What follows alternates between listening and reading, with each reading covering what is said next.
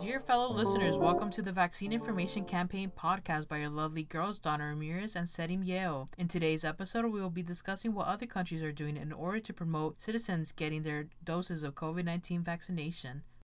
Our focus for today are Australia's success stories on having low COVID-19 cases and Japan trying to vaccinate everyone before the summer just in time for the Tokyo Games. I'll now be handing the attention to Serim, who will be talking about Australia's low numbers of COVID-19 cases and their campaign to get the vaccinations out to the public. Thank you, Donna. According to Global Citizen, in 2020, the Australian government has pledged $80 million to a groundbreaking global collaboration that will ensure that the world's poorest countries have equitable and affordable access to a future COVID-19 vaccine. Foreign Minister Marise Payne explains that Australia was working to improve access to safe, effective, and affordable COVID-19 vaccines. According to the Minister's Department of Health section in the Australian Department of Health, stated at the beginning of 2021, the Australian government has implemented a $23.9 million public awareness campaign to motivate Australians to get vaccinated against COVID-19. And this follows the Therapeutic Products Administration's acceptance of the Pfizer vaccine as Australia's first COVID-19 vaccine. It also states that there will be 3 stages of the new campaign. First, reaffirm that COVID-19 vaccine candidates have gone through our world-leading independent approvals process, ensuring their safety and efficacy. Second, provide guidance about how the vaccine will be administered with an emphasis on priority groups as well as dosage specifications. Third, people being informed about how and when they can get vaccinated, as well as the dosage specifications and that vaccine uptake should be encouraged. Health and Aged Care Minister Greg Hunt says that it will start with those who need it the most, the elderly and disabled, as well as frontline workers who work constantly to save and protect lives.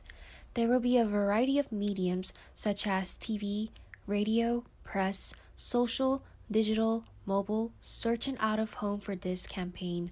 Hunt also says that this campaign will assist all Australians in understanding how the vaccine works and how it will protect them and their families. Thank you, Serim. Wow, Australia seems to be doing it right.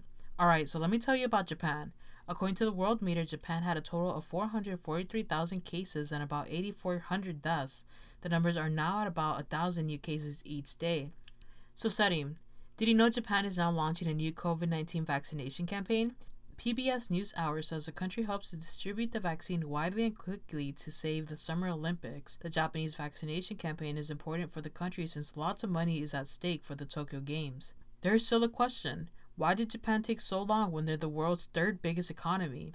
Well, AP News says Pfizer's multinational test did not include the country even after the U.S. government asked Japan for clinical testing. Other countries that accepted the testing got the results in November, whereas Japan submitted their tests in late January and just recently got the okay. Now, there is a problem. Many Japanese citizens fear the vaccine and its possible side effect. In a Mainichi newspaper, less than 40% of the readers would take the shots right away, and the others want to wait and see.